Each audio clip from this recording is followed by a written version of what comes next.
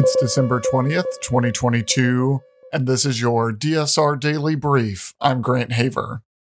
And I'm Chris Cotnor.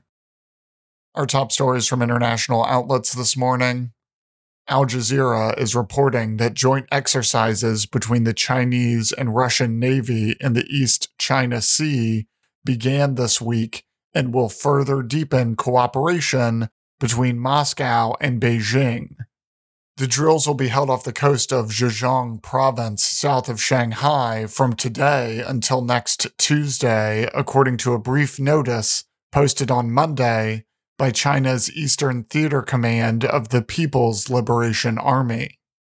Putting aside decades of mutual distrust, China and Russia have stepped up military exercises as part of their aligning of foreign policies in recent years to oppose the US-led Western political order. India's foreign minister has said that the country has scaled up troop deployment along a disputed border with China to an unprecedented level, according to the BBC. His comments came after Indian and Chinese forces clashed in a disputed area along the border in Arunachal Pradesh state. China's foreign ministry has said that according to their knowledge, the situation on the border was generally stable, and the two sides were maintaining dialogue on the issue. The latest clash has led to a political uproar in India last week, with opposition parties walking out of parliament after their demand for an immediate discussion of the border situation was denied. The AP is reporting that the United States flew nuclear-capable bombers and advanced stealth jets in a show of force against North Korea yesterday as the powerful sister of North Korean leader Kim Jong-un derided doubts about her country's military and threatened a full-range intercontinental ballistic missile test. The deployment of the U.S. B-52 bombers and the F-22 stealth fighter jets for joint drills with South Korean warplanes was part of an agreement to protect South Korea with all available means, including nuclear, South Korea's defense ministry said. Earlier yesterday, Kim's sister, Kim Yo-jong, used a slew of derisive terms such as malicious disparaging, rubbish, and dog barking when she dismissed the outside assessments that cast doubt on North Korea's spy satellite development and long-range missiles.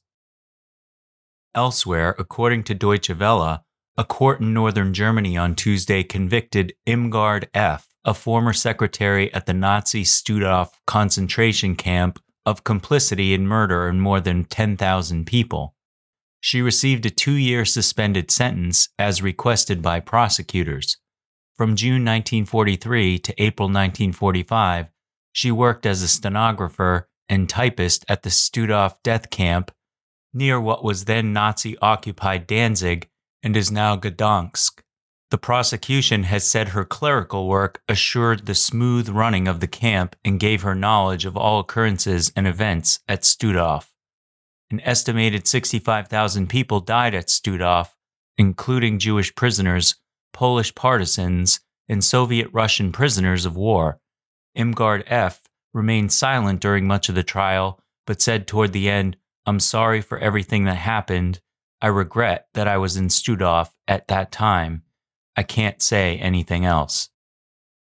Le Monde reports that the High Court of Justice ruled that London's decision to deport people seeking asylum in the UK to Rwanda was lawful.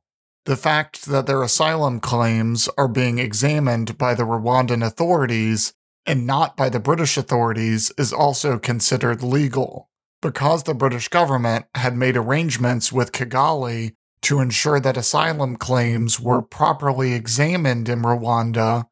The judges found that the UK was not in breach of the 1951 Refugee Convention or its commitments under the 1998 Human Rights Act, a law incorporating the 1953 European Convention on Human Rights into British law. The decision was met with disappointment from NGOs who are particularly concerned about the fate of LGBTQ people in the African country. Home Secretary Suella Braverman reaffirmed Monday that there was no question of deporting families, but she also said she wanted to implement the flights to Kigali as soon as possible. The right-wing minister shocked the public in October when she said she dreamed of seeing immigrants' planes take off for Rwanda. The Straits Times is reporting that Fiji's opposition reached a deal today to form a new coalition government, signaling an end of Mr. Frank Bainimarama's 16-year rule of the South Pacific island nation. The minor Social Democratic Liberal Party said its executives had voted 16-14 in favor of joining a broad coalition led by two-time coup leader and former rugby international Sitavini Rambo Rabuka, who looks set to be the country's next prime minister. Mr. Bainimarama came to power in a 2006 coup, but later won 2 elections to legitimize his rule. His government has frequently used the legal system to push aside opponents and silence critics and the media.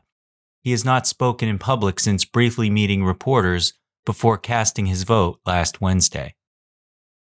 According to Reuters, Mexican President Andrés Manuel López Obrador on Monday doubled down on his offer of asylum for ousted Peruvian President Pedro Castillo and his family and backed calls for the South American nation to move forward its general elections. López Obrador had previously said he considered Castillo, who was removed from office and arrested earlier this month after trying to illegally dissolve Congress, the rightful president of Peru.